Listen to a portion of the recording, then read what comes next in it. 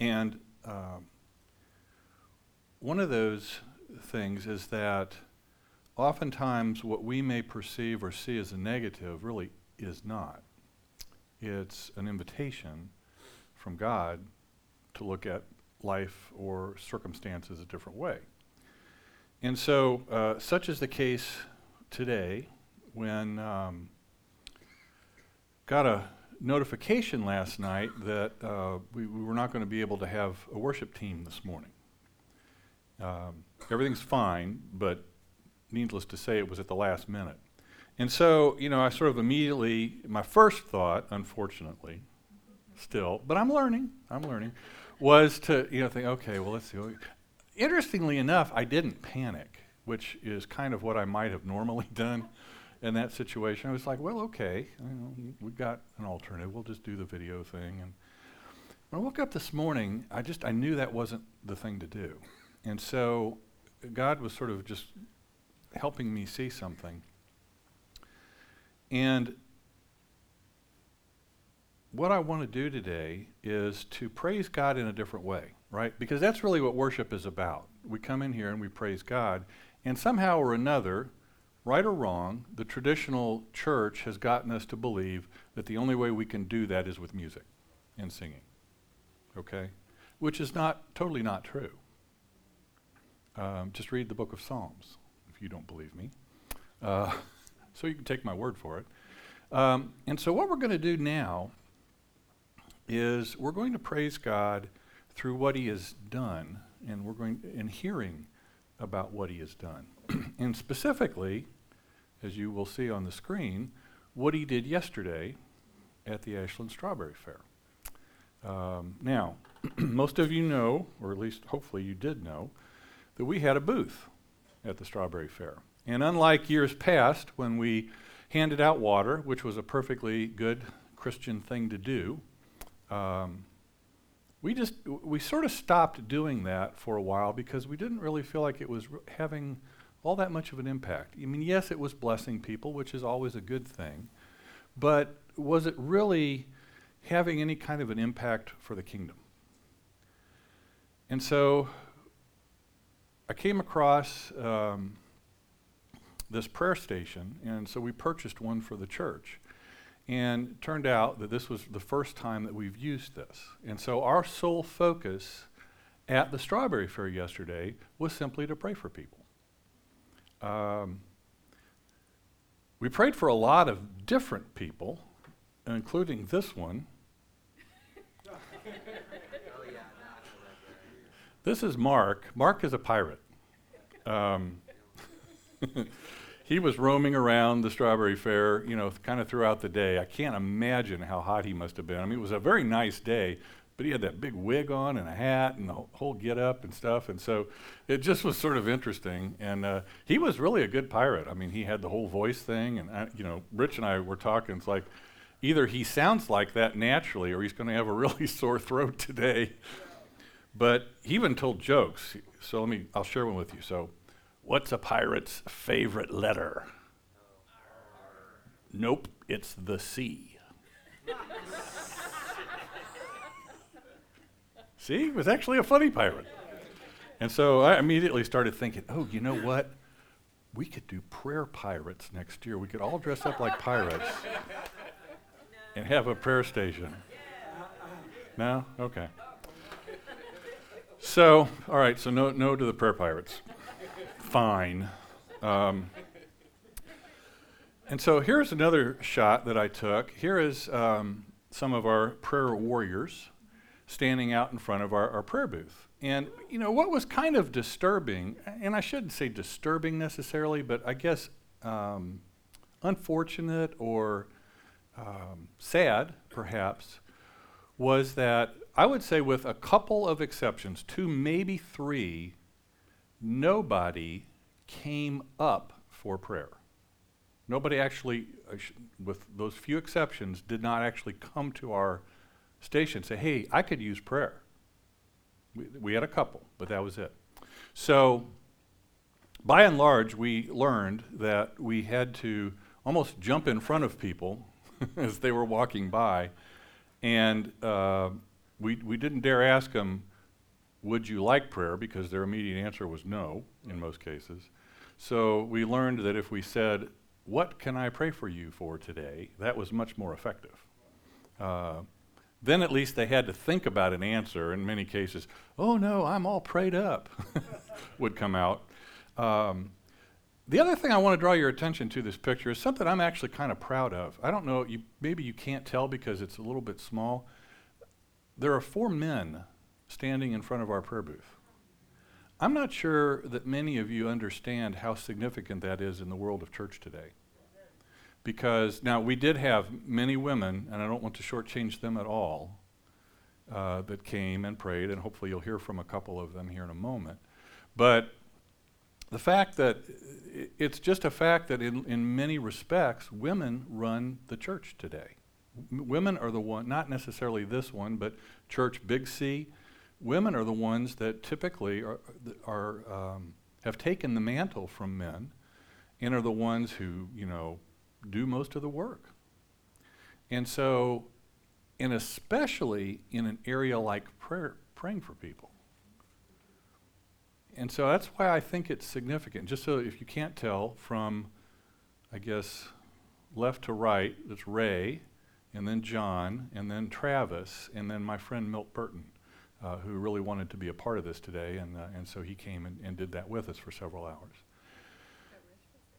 Yeah, and Rich was there as well. And like I said, we had many women there, Shelley and Harry and Lindsay and Donna and Ruth and Sally. Hadn't looked back to the left, dear. Just calm down.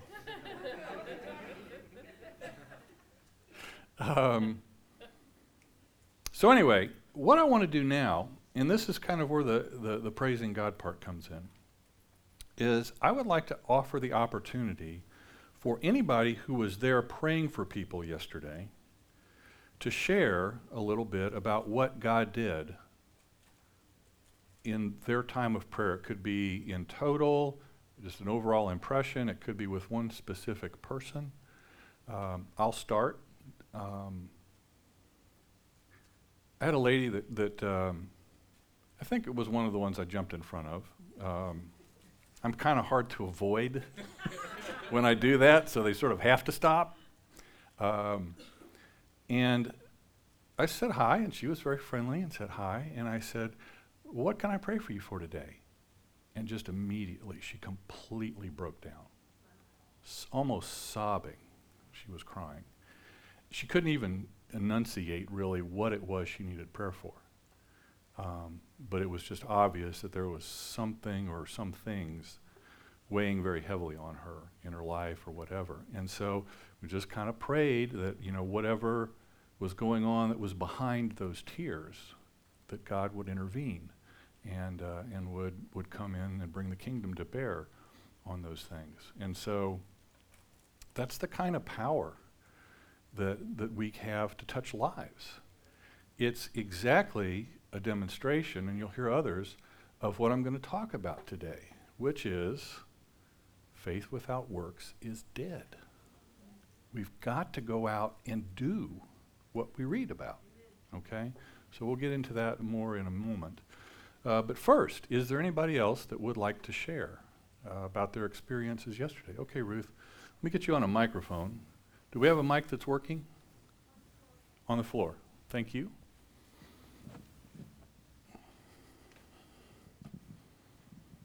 I'm actually going to speak for my Sockham friend. She goes to Winds Baptist Church. I don't really know how she found Harmony, but she's in our class, the Holy Spirit class. And I saw her last night. I said, how did it go? Because I was there early and she came later. She said, Ruth, it was the happiest experience I've had in my faith for a long, long time.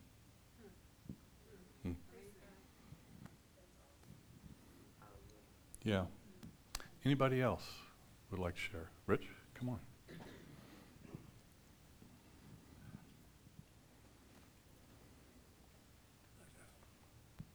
First of all, it was really an out-of-the-box experience for me. It's not something I'm used to doing at all.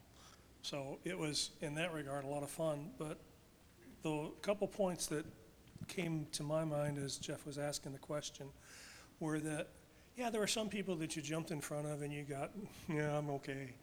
And other people that gave you answers and things to pray for. But there were a few people there that just bared their heart to you. There was one woman who was a cancer survivor and whose mother had just died a couple months ago, and she was asking for prayer. There was another woman that came forward, that came up and just said, pray for me and my daughter. Her teenage daughter, she's just having problems with her. So it was not just that people accepted the offer for prayer, but that they offered up things that were important to them. And it would be so disingenuous of us to not take that so seriously and pray for them earnestly. And that was really just so amazing to me that people would just open up to things that were troubling them, like the woman that you spoke of. That was not a unique circumstance. I mean, neither one of these women wept, but they were emotionally involved in the request for prayer. Thank you. Harry? I will say this while Harry's coming forward. The African American community puts the Caucasian community to shame when it comes to this particular issue, because I don't believe there was one African American or black person that I asked if they would like prayer that said no. They almost always said, oh yeah, absolutely. As was not the case. Most of the whites that walked by were like, oh no, I'm fine. I'm all prayed up. I prayed this morning. And as John pointed out, it's like, well, then they know of God, but they don't really know God. Most of the day I was pretty much a dud. I didn't feel that well. But God will always bless you if you show up in some way. And this woman for prayer, she was a grandmother. She looked to be about 80 years old, and she asked for prayer. She asked for prayer for her 2-year-old grandson who is severely autistic. And when she was talking, her eyes were kind of tearing up, and you could just tell it was really deep in her heart. And so did y'all hear all that? Yes. Okay. So I told her that I would get our small group to pray for this little boy. His name is Riley. So if you all would just join me in a short prayer for Riley right now, we'll just take care of that. So Lord, we lift this little boy up to you, and we ask for complete healing.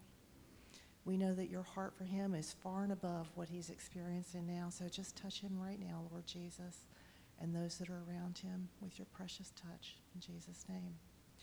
The other thing that I found really touching is that a lady came up and prayed for us from another church. And that was awesome. And there are also a lot of fun things that happened. I got to pet a Burmese mountain dog. Big dog. Can I speak to the African Americans? So they were so receptive, and this one black guy, big Scooby, he said, "Oh, I prayed up this morning." I said, "Oh, well then you can pray for me." So he was so willing, and he says, "What did he pray for?" I said, "Oh, my shoulders are tense." He laid hands on me. Yeah, we fellowshipped, and I came back and said, "Pastor, I'm off script." Anyone else? Travis, come on.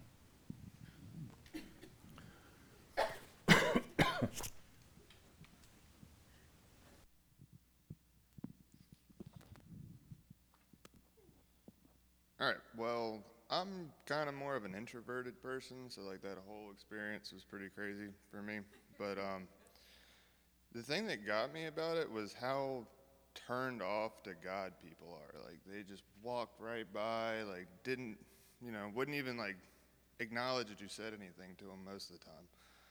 But there's this one guy that came up. I was standing there, and John and I were just talking, and he comes up to us and says, "Well, y'all can pray for me." I was like, "Okay, well, what do you need prayer for?" And he said, "For the doctors to find out what's wrong with me." He said he had dropped like 60-some pounds, like overnight kind of deal, and just felt like he was dying. So, John and I both put an arm on each shoulder and both prayed for him. And it's like the whole thing, that one experience is what made doing it worth it. But just appreciate you letting me be a part of it. Oh, absolutely. Anyone else? Okay. Oh, John's going? Then? Yeah, and I will say this too. I was not only proud for the number of men that were there, I was so proud that so many who doing this was so far out of their comfort zone, yet they kind of stepped past that and actually engaged with people. It was so cool to see that. And so I really applaud those, because honestly, this is not comfortable really. I think for most people, this is a little bit hard to do. But I think what we all discovered was, you do it once, it gets a whole lot easier to do it a second time. And you do it twice, and it's a whole lot easier to do it a third time. And so it just kind of went on from there. So, John? Just an observation. They say we're a post-Christian nation now, and that's not what I saw. I didn't see anyone, or no one told me they didn't believe in God. No one rejected me for standing out and asking if they needed prayer. But what I did find is the bolder I was, the more people responded with the desire for prayer. The Bible does say be bold, and I think we really need to hear that and really need to do it. There were times when I was sort of timid and asking people if they wanted prayer, and they kind of looked at me and smiled and sort of like, yeah, you're a nice guy, just go off and move away, and they kept going. There are times when I was more bold in the way I asked it, and most of that time, people responded positively. Sometimes they didn't want prayer, but they would tell me they had prayed, or they told me things of that nature. But it seemed to be the bolder I was, the more they responded positively to the request for prayer. The other thing is, a number of people came by, looked at the prayer station, and said what a gift it was to the community and how much they liked that we were doing. One person came up and said, "You can do this in Virginia? You can have prayer in public in Virginia?" I mean, what's that say to the state of the church? We tend to be very timid and stay inward focused in our little groups. We really need to get out there and show people that we are proud of being followers of Christ. We need not to be timid about this. The prouder we are, the more we stand out, the more we do this, the more we're going to influence other people and bring them into the kingdom. Thank you. While Lindsay's coming up, I will say I did ask one lady if she would like prayer. She said, "No, I'm an atheist," and walked away. And the smart aleck in me rose up, and I really wanted to say, well, we could pray for that. But I restrained myself. The first thing that stuck out at me was how many people said they didn't need prayer. I'm good, and it just made me think, God forbid I ever get to that place where I think I'm all good. And then I'm definitely more of a small group or background intercessor, so completely out of my comfort zone. But I felt the Lord say at one point, well, then sit in the back and intercede for the front. So I did, and I prayed that God would bring the people up who needed it. And then I felt I needed to pray for a light burden, the light yoke, because I was feeling like it was really forcing. So I sat back, interceded, and then I felt just as natural as can be, time to get up.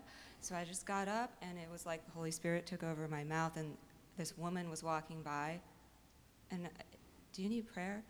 And she said, "Yes," and I think Sandra was with me, but she started crying and said that her sister had just been diagnosed with stage 4 breast cancer, and she was church hunting, and she said, she was very interested in coming. I think she's going to try to come next week. But she said she had just moved by herself from Kansas. And I was like, I know exactly how that feels, because I moved by myself from the West 3 years ago. So that was really, really cool how God just aligned that. And yeah. There you go. Anybody else?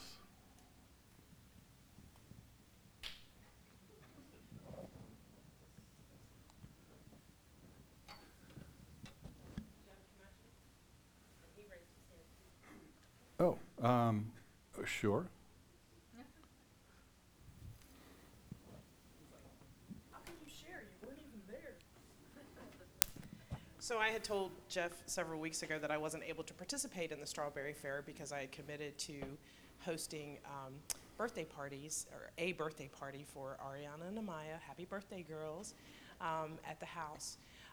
But what I wanted to talk about was, in the conversations with some of the mothers, one of the mothers was talking about that her and her family had just, they're sort of church searching, so to speak.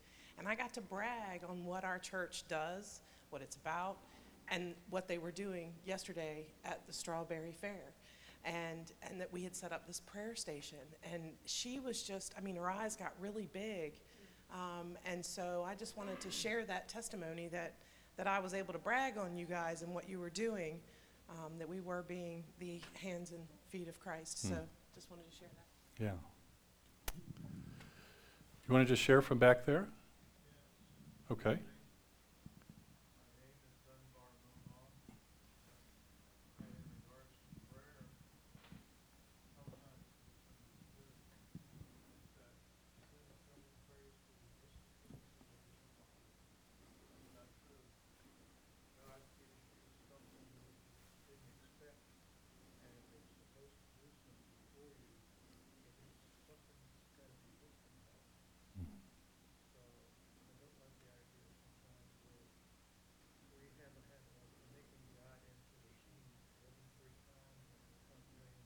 Mm-hmm. Yeah. No, it's a very good point, and that's why, that it brings up an important thing just to mention when in terms of doing this, because while we did see some things that were happening as we prayed for people yesterday, we really don't know ultimately what the effect of those prayers were in the lives of the people we prayed for, because some of those things might manifest days, weeks, even months, or years from now. And so Mr. Mumo is exactly right that it's not about instantaneously receiving whatever God has in that moment. Sometimes, as we've talked about before, God can answer prayers, yes, no, not now, and then of course my fourth category, which is, are you kidding me? So all of this. I was just going to say, when I was talking to the various people yesterday, I had 2 or 3 Christians that I prayed with about going on trips or their family. But then I had a couple that I don't think really knew God very well. Mm-hmm. And those were the real challenges to pray with, I had to really think about it, but it was really rewarding. I really enjoyed it, yeah. Yeah. So, John. Sure.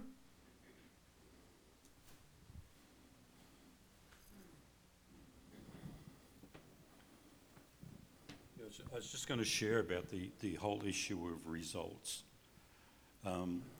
One of the things that I have learnt, let's go back a little bit.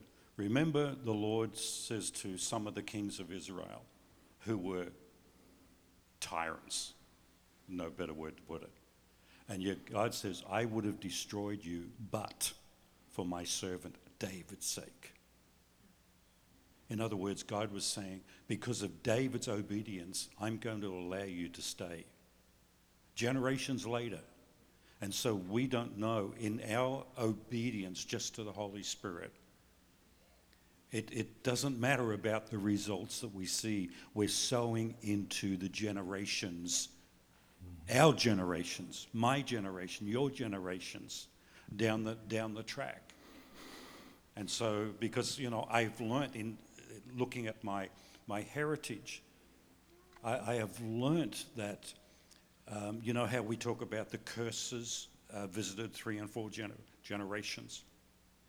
But do we ever talk about calling in the blessings of the 10 generations that preceded us? Because they're there.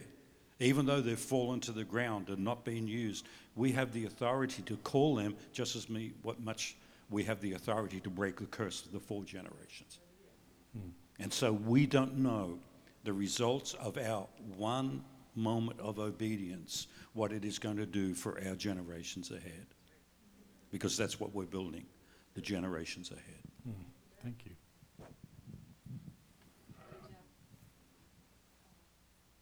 Oh my gosh. I know. This hardly ever happens because I'm so I would like to just offer a quick prayer. So if you'll bow your heads with me.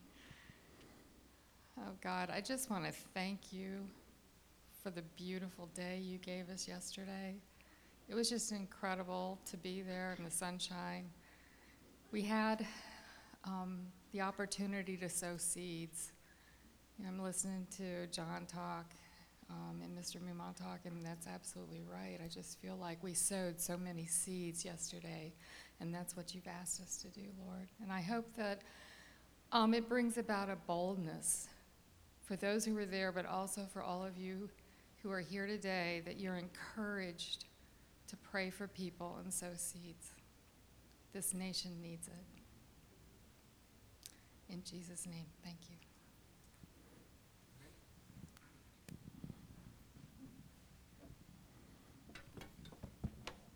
So, bottom line to all this is that we praise and we worship God today because the kingdom came to Ashland yesterday.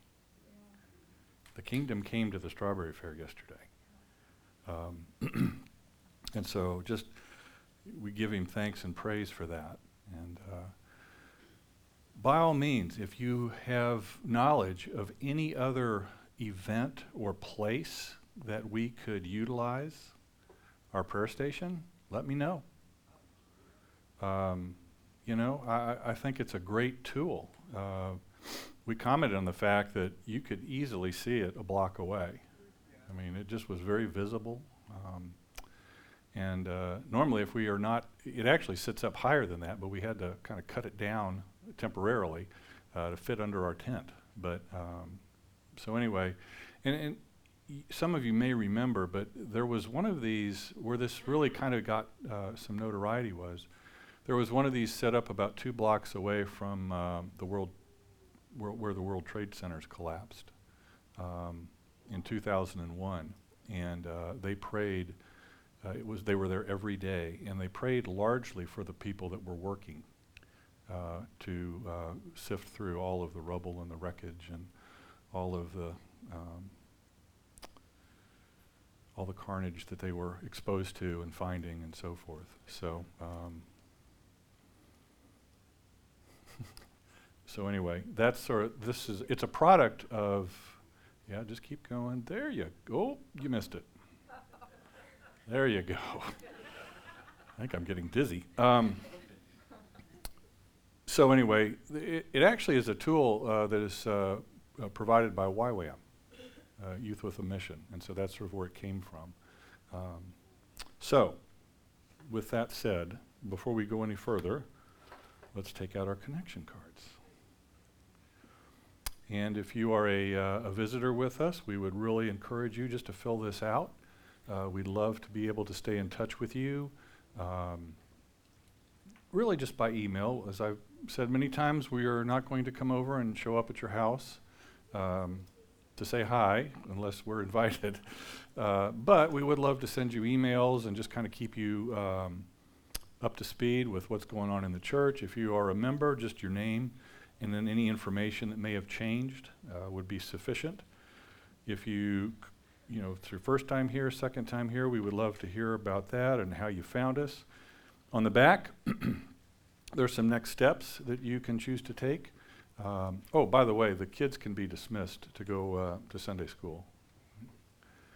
And then there are some information. If you would like some information, you can check that, and we'll be happy to send that to you.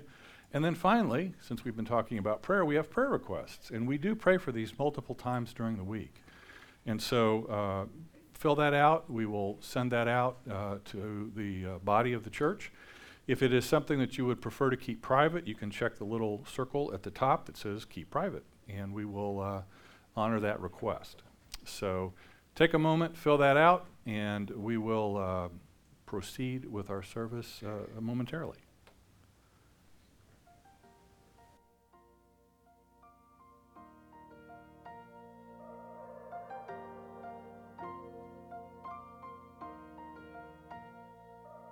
Every anxious thought that steals my breath, it's a heavy weight upon my chest. As I lie awake and wonder what the future will hold, help me to remember that you're in control. You're my courage when I worry in the dead of night. You're my strength 'cause I'm not strong enough to win this fight. You are greater than the battle raging in my mind. I will trust you, Lord.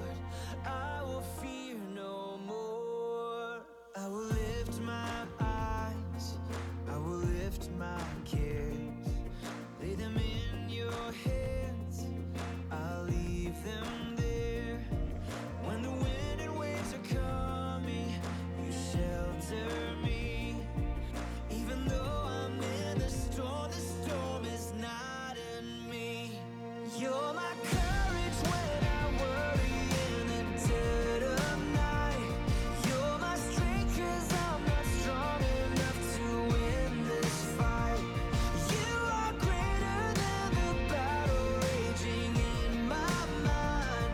I will trust you, Lord. I will fear no more. I will fear no more. I will fear no more.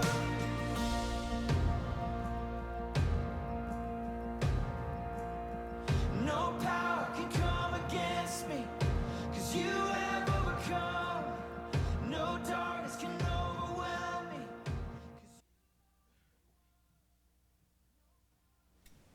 All right. Well, every year, let's put a picture up so you get a visual. Every year from around the world, a whole bunch of people head to Pamplona, Spain, to take part in this absolutely insane event called the Running of the Bulls. If you read The Sun Also Rises by Ernest Hemingway, he sort of really popularized this particular event. And it's basically a 9-day party with some extreme sports sort of intermixed between all of the partying. But it draws hundreds of thousands of people. I think the city of Pamplona almost doubles in size during this festival because it's a city of about 300,000 that several more 100,000 come to every year. The downside of it is that since records started to be kept back in 1911, there have been 15 people killed during this particular event, during the Running of the Bulls. I guess the most recent one was about 10 years ago when a Spanish man was gored and ultimately died. Now, Bill Hillman is a man, he's a Chicago-based journalist, and he is considered an expert on the event. In fact, he co-authored a book titled Fiesta, How to Survive the Bulls of Pamplona. But on July 3rd, 2014, just knowing about bull running, even knowing enough to write a survival manual, wasn't enough. And it was on that day that a 1,320-pound fighting bull named Brevito lagged behind the pack just before entering the city's bull ring at the end of the annual run and gored Mr. Hillman in the right thigh and also gored a Spanish man in the chest. Now, both men did survive, thankfully, but the co-author of Bill Hillman's book told the New York Times, we will probably need to update the book. So I'm reading that article and I'm thinking, all right, did the guy actually read his own book? Or more likely, did he know what to do and just didn't do it? And according to James, such is the case with faith. See, you can read the Bible and you can know what a person of faith is supposed to do. But unless you act on what you read, knowing it is worthless. So let's pray. Father God, I thank you for your word. And I just pray today that I would be an effective communicator of its truth. So Father, just bless this time. Bless the words that I will speak and the ears and hearts that will hear. Touch all of us and let us not leave here the same as when we came. And we ask this in Jesus' name. Amen. So let's see with a little more detail what exactly James had to say about this whole issue of words and works. So let's start at verse 14. We're looking at James chapter 2, verses 14 through 26. All right?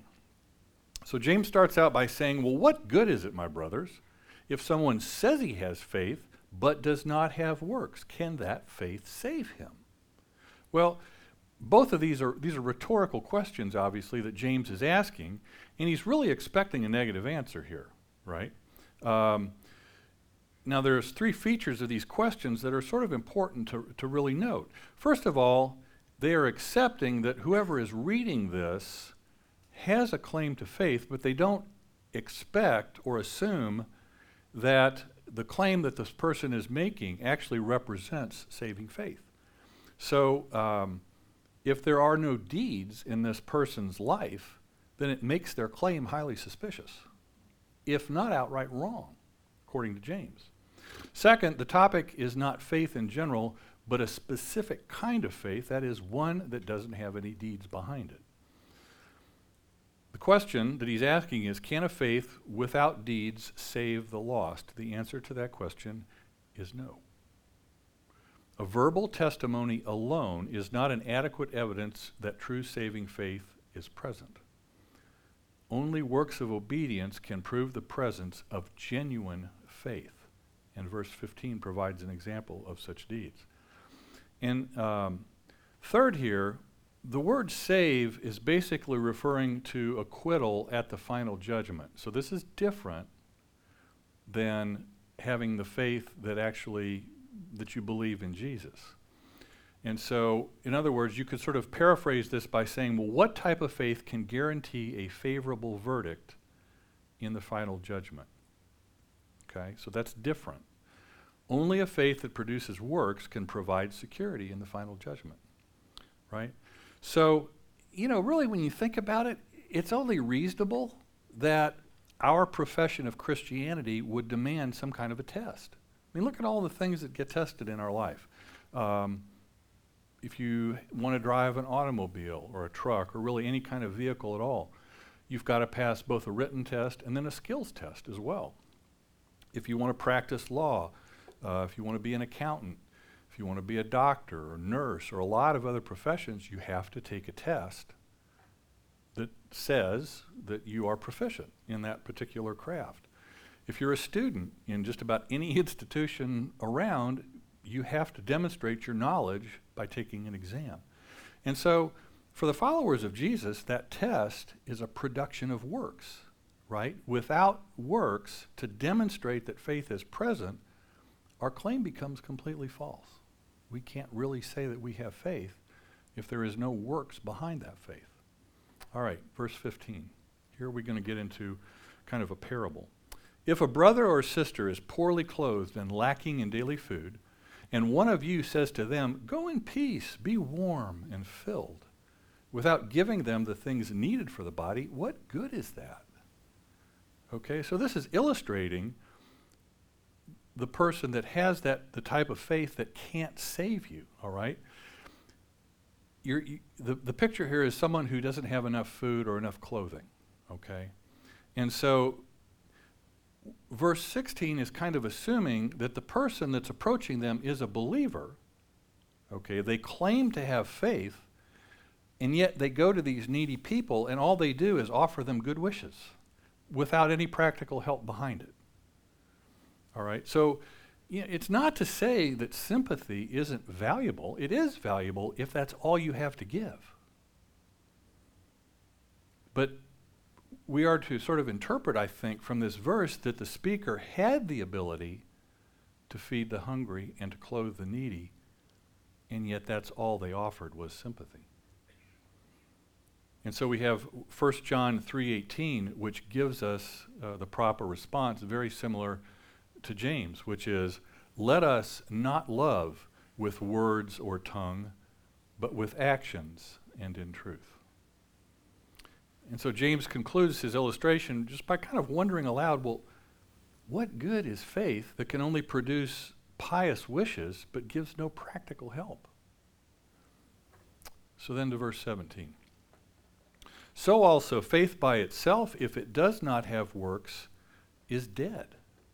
So here we have sort of the conclusion to the story. Good wishes, consisting of mere talk, are empty of all reality and are lifeless.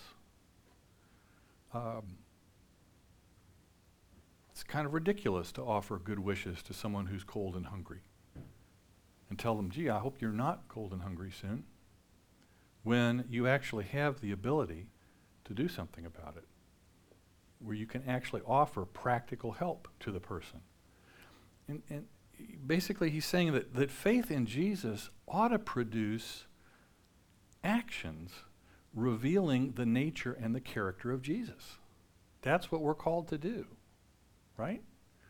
We're called to reflect the Jesus that is in us. And so, if you have a faith that just lies still, that's inactive, it just proves that it's dead. Because true faith brings salvation and life, not death. All right? And so, we need to show works of love as a means of proving that our faith is real. So when Paul warns that a person could not be saved by works, what he's referring to is obedience to the Jewish law. Okay, so when he says that, that's really what he's talking about. When James calls for deeds, he is not suggesting that it's those deeds that result in our salvation. Okay? He was calling for Christians to do what a living faith should naturally do, which is to show care and concern for the people who need it the most. You have a lot of different scriptures that show how Christians and churches have taken action with meeting needs. Multiple verses in Acts, there's some verses in Romans, verse in Timothy, as well as many others. Okay? And so it was this type of action, of faith in action, that's what caused the early church to grow. It made it distinctive from all the other faiths. And so it's the same today. And I mean, we saw it yesterday. The people who show a loving, caring interest in others is what makes us as visible representatives of Jesus stand out amongst the crowd. There was one lady that walked by our booth yesterday that said, "This is the best booth at the fair." Now, I know her opinion was not shared by most of the fairgoers. Probably the strawberry shortcake may have been. But nonetheless, she understood the importance of what we were doing, right? Okay, verse 18. But someone will say, "You have faith, and I have works.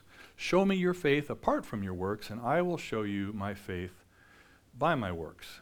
So James is moving on to kind of a new stage of the argument at this point, and he's bringing in another voice. Problem is, this is where it gets very confusing. Because if you read this, it honestly is hard to understand, okay, who's saying what here? And the biggest problem we have in this is that when things were written in Greek, there was zero punctuation. So you have no idea where a sentence starts or stops or pauses or anything at all like that. So all the punctuation you see in your Bible today was added by somebody else where they thought it ought to be. Okay? So you've got to decide for yourselves. Now, there's basically three possibilities as to what this is saying. And I want to spend a little time on this because I think it's important. Because, like I said, I've read this before. And I'm like, what? Because it's like all of a sudden, it's who's this person that's saying they have faith and works, who then now seems to be questioning James. But I'm not sure that's the way it works. So, three possibilities.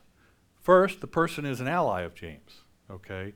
And he's carrying on James's argument by throwing more doubt on the reality of the faith of the person who has been mentioned previously, okay? The person who has faith but no works, okay?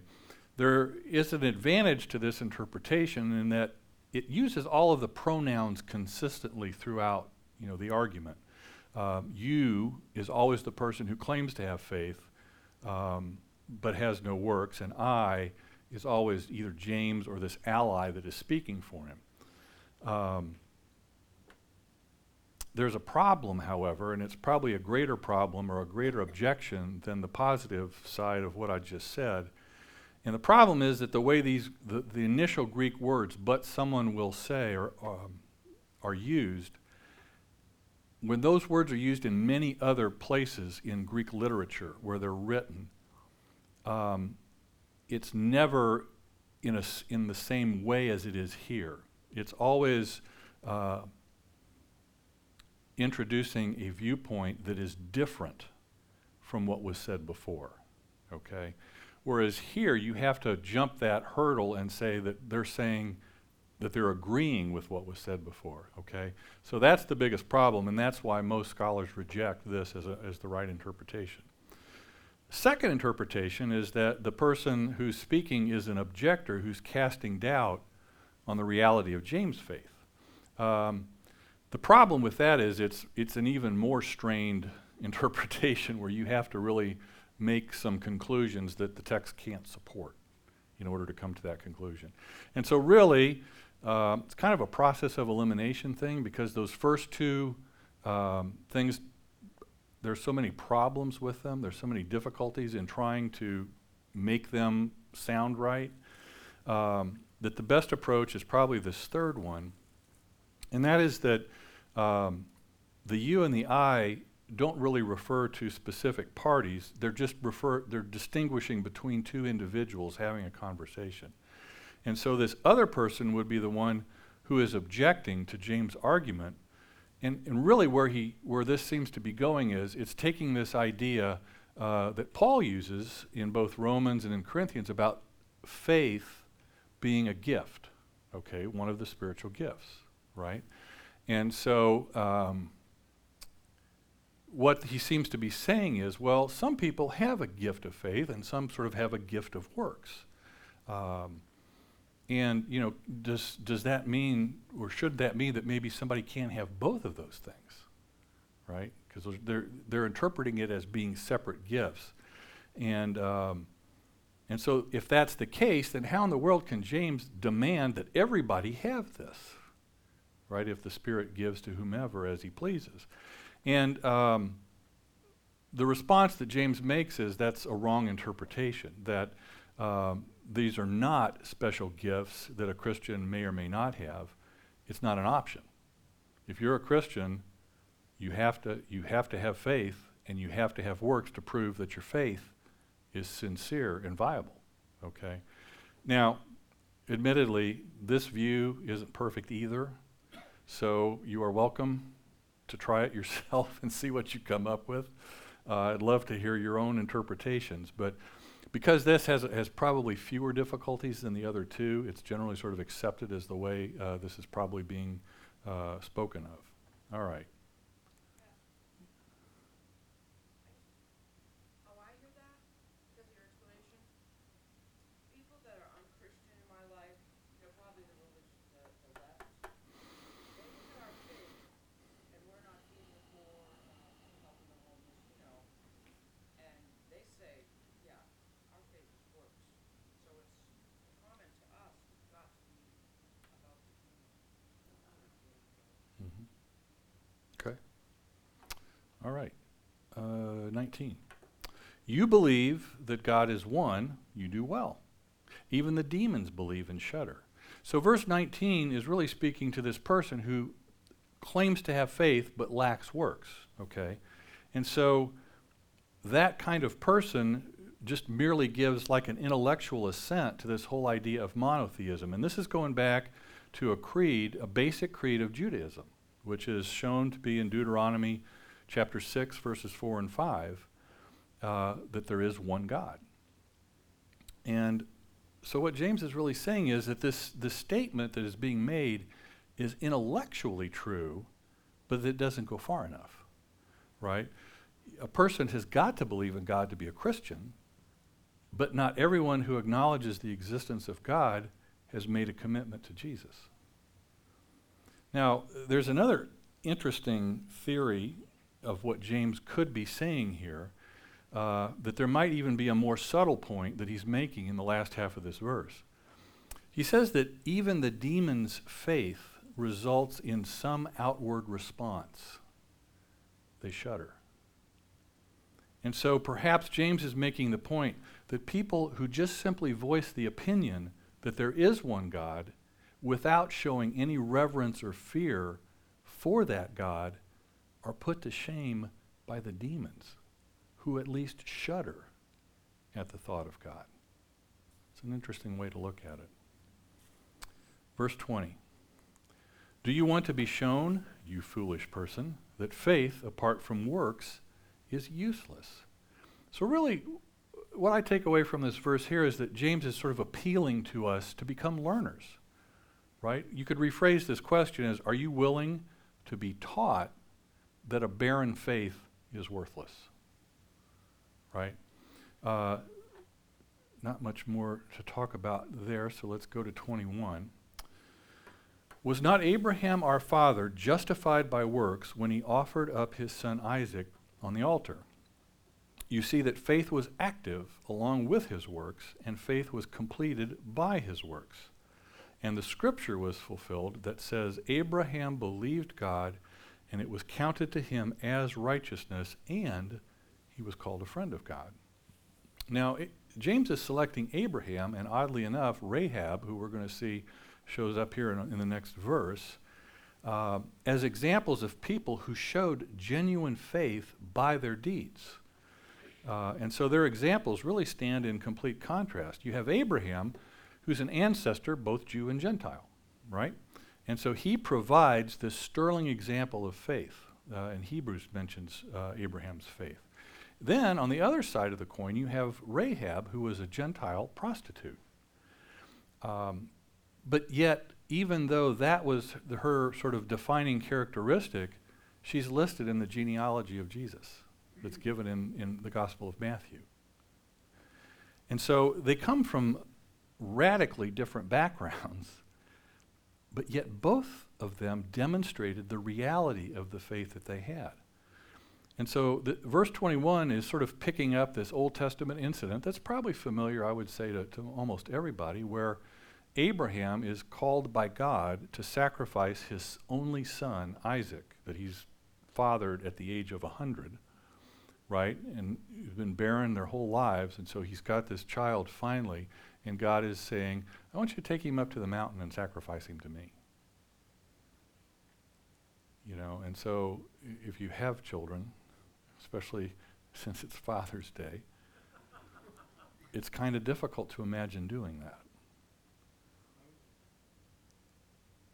And yet, verse 22 tells us two things about Abraham's faith. First of all, his faith and his actions were working together, right? It was his faith that prompted him to be obedient to what God was telling him to do. And secondly, it was his faith that made him complete by what he did, right? His obedience to what God was telling him to do demonstrates just how his faith was, how great the integrity of his faith was. Now, we're not saying that before this Abraham had a weak faith, but it was his willingness to sacrifice Isaac that vividly demonstrates just how strong his faith was. And then verse 23 tells us that really what's happening is that Abraham's willingness to do this, to offer Isaac up, fulfills a promise that was made in Genesis 15:6. And so that's where God had already declared Abraham to be a righteous man. Okay? And it was a matter of grace at that point. And then later, when this incident happens, Abraham is now demonstrating.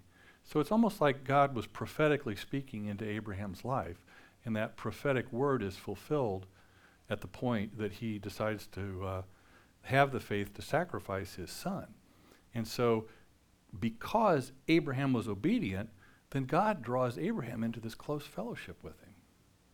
And he actually calls him a friend of God at that point. Verse 24. You see that a person is justified by works and not by faith alone.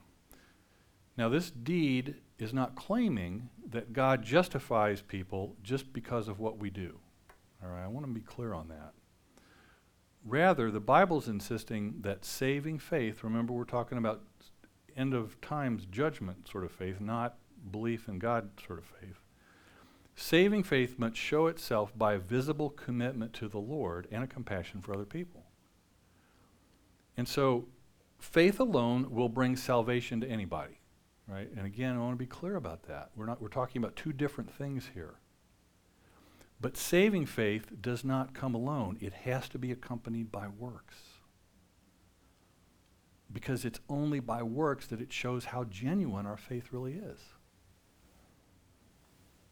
25. And in the same way, was not also Rahab the prostitute justified by works when she received the messengers and sent them out another way?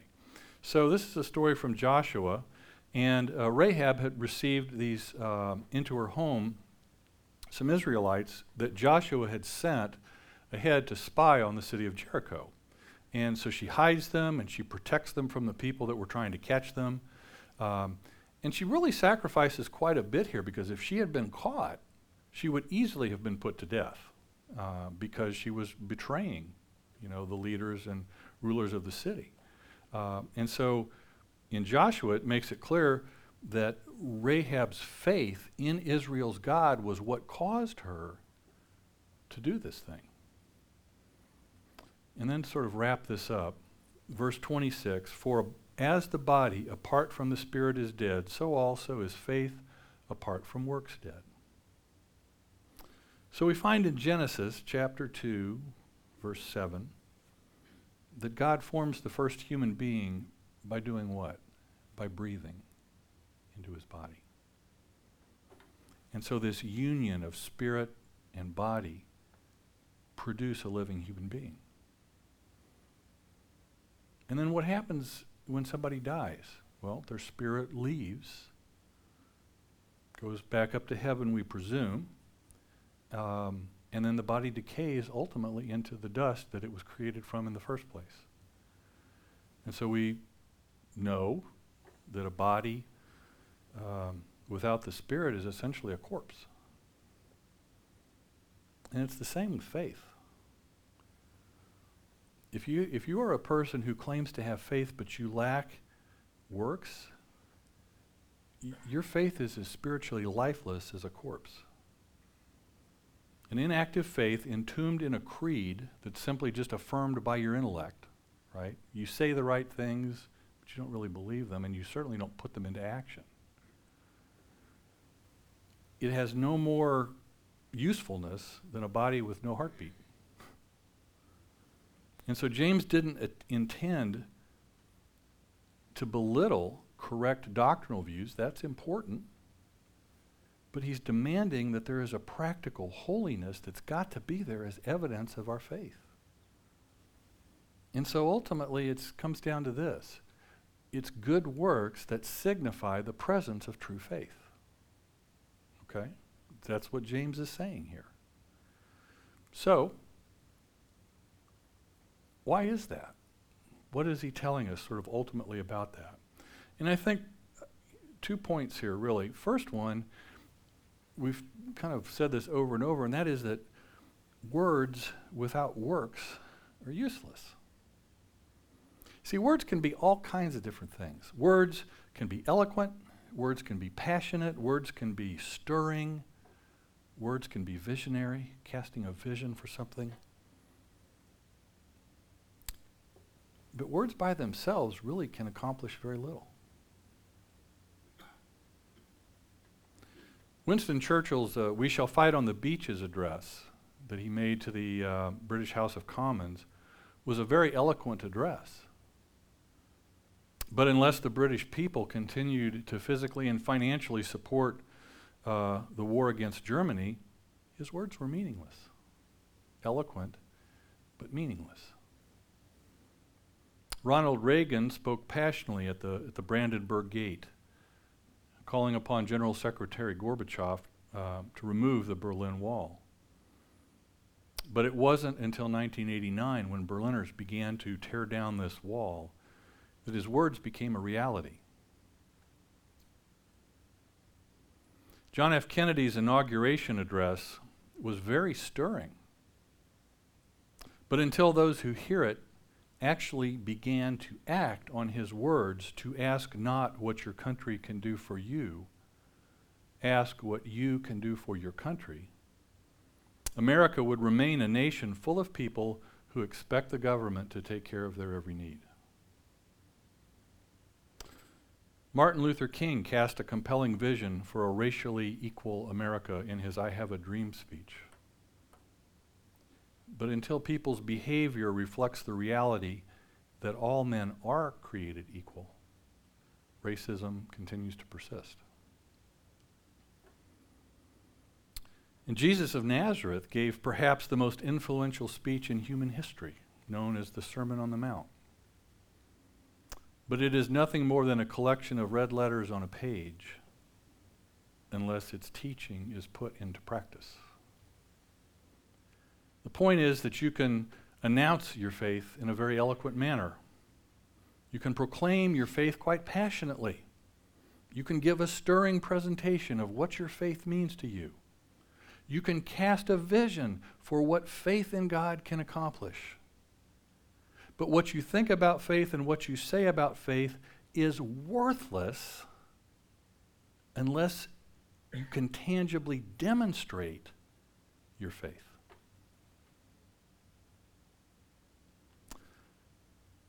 I am by no means a great cook, but I make a really, really good spaghetti sauce.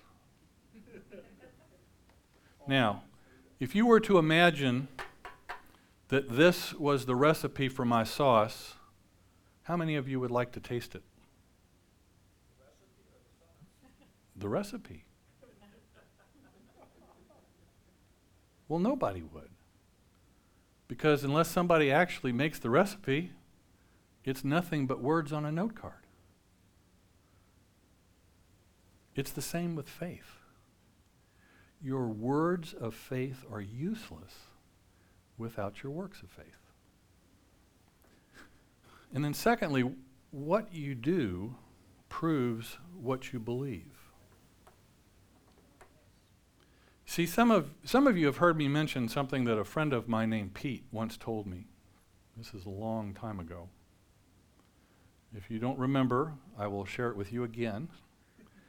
Because my friend Pete said that you don't need to go around telling everyone you're a Christian, just make sure they're not surprised when they find out. I'd like to share with you a story about how one man put that saying into practice. In 1972, a young Egyptian businessman named Farahat lost an $11,000 watch. He was stunned when a garbage man dressed in filthy rags found it and returned it to him. Farahat asked him why he didn't just keep the watch. The garbage man said, "My Christ told me to be honest until death." Farahat later told a reporter, "I didn't know Christ at the time, but I told the garbage man that I saw Christ in him. I told him, because of what you have done and your great example, I will worship the Christ that you are worshiping." Farahat then began to study the Bible and grow in his faith, 2 years later, he visited the garbage man's village outside of Cairo, where between 15 and 30,000 people were living in squalor and poverty. There was no electricity or running water. Alcohol, drugs, and gambling were pervasive. Men, women, and children sifted through huge mountains of garbage, looking for something of value that could be sold for cash or traded for food. Farahat found himself reflecting on the words of Jesus. Blessed are the poor in spirit, for theirs is the kingdom of heaven. He also remembered the words of Apostle Paul in 1 Corinthians 4:13. We have become as the scum of the world, the dregs of all things. It was soon thereafter that Farahat and his wife began ministering to the people's spiritual and material needs. They preached the gospel throughout Egypt, and thousands of people turned to Christ. In 1978, Farahat was ordained by the Coptic Orthodox Church and became known as Father Sama'an. Now about 10,000 believers meet in a large cave outside the garbage village. That's a big cave. It's the largest church of believers in the Middle East. In May of 2005, a day of prayer was held for Muslims to turn to Christ. More than 20,000 Arab Christians gathered. The event was also broadcast on Christian satellite TV, where millions of people watched. All this because one garbage man chose to humbly return a watch that would have made him the richest man in town. He chose to let his good works prove what he believed. So here's what I want you to not only think about, but put into action. What works can you do to help Harmony Vineyard stand out as a visible representative of Jesus Christ? It's exactly what we did yesterday. And I'm not saying that to brag or pat myself or anybody who was there on the back. The people that came there yesterday gave up some or a huge part of their Saturday to just come pray for people.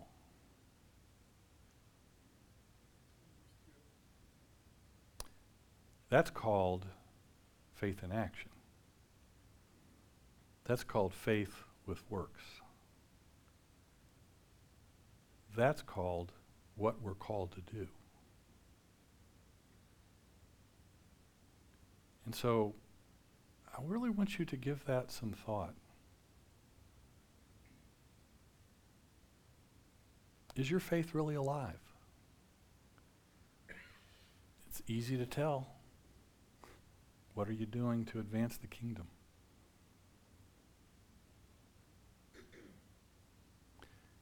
And if you're not doing anything, or you haven't done anything recently, or maybe you're taking a break, that's all right. Just commit to starting to do something today.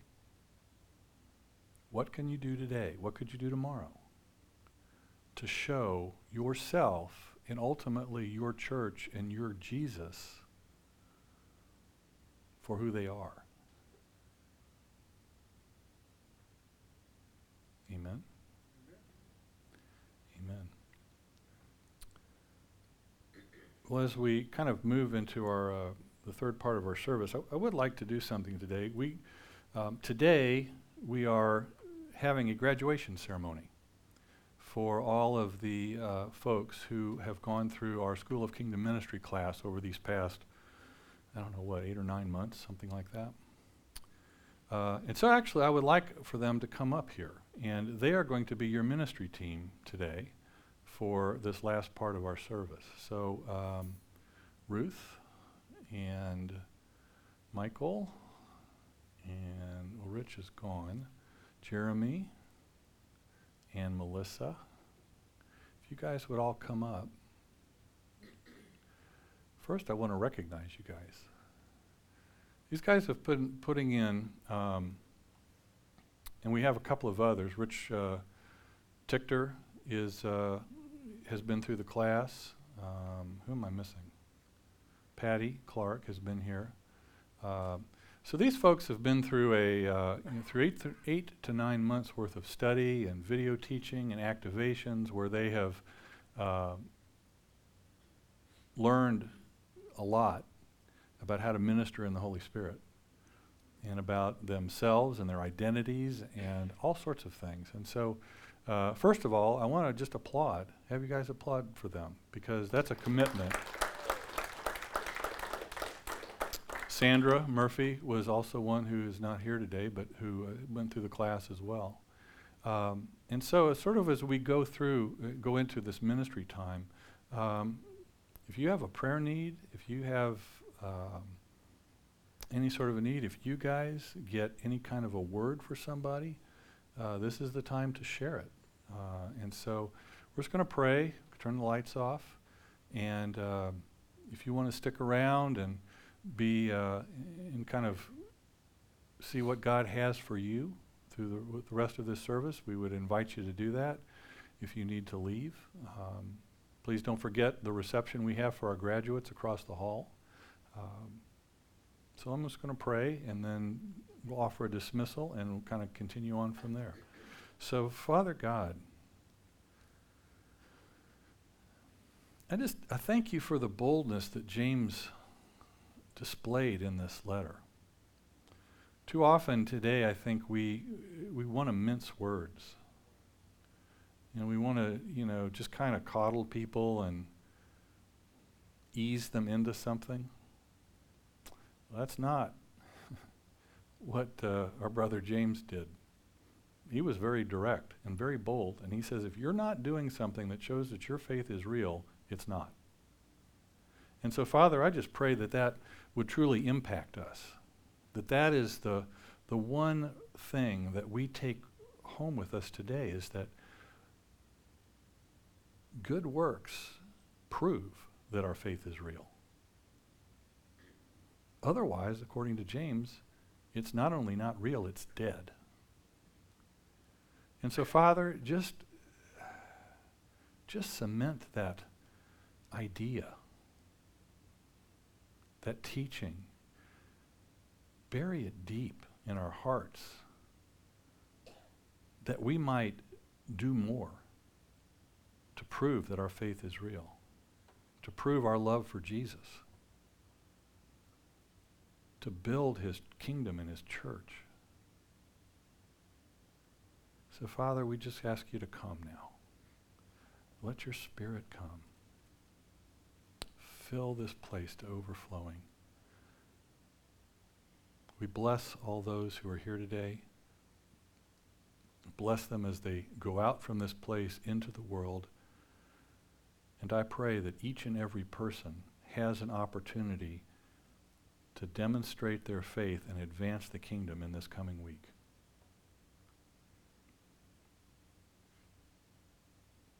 And we give you all praise for that, Lord God.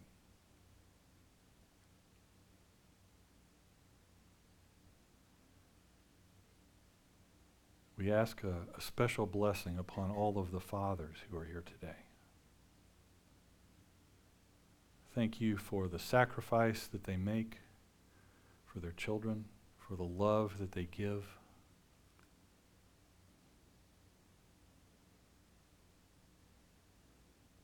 Even for all of the things that they don't say. So just bless them, Lord. Let them spend this day basking in the love of their Heavenly Father. So I give you thanks and praise, Lord God. Lift this all up to you now. Ask it all in Jesus' name. Amen.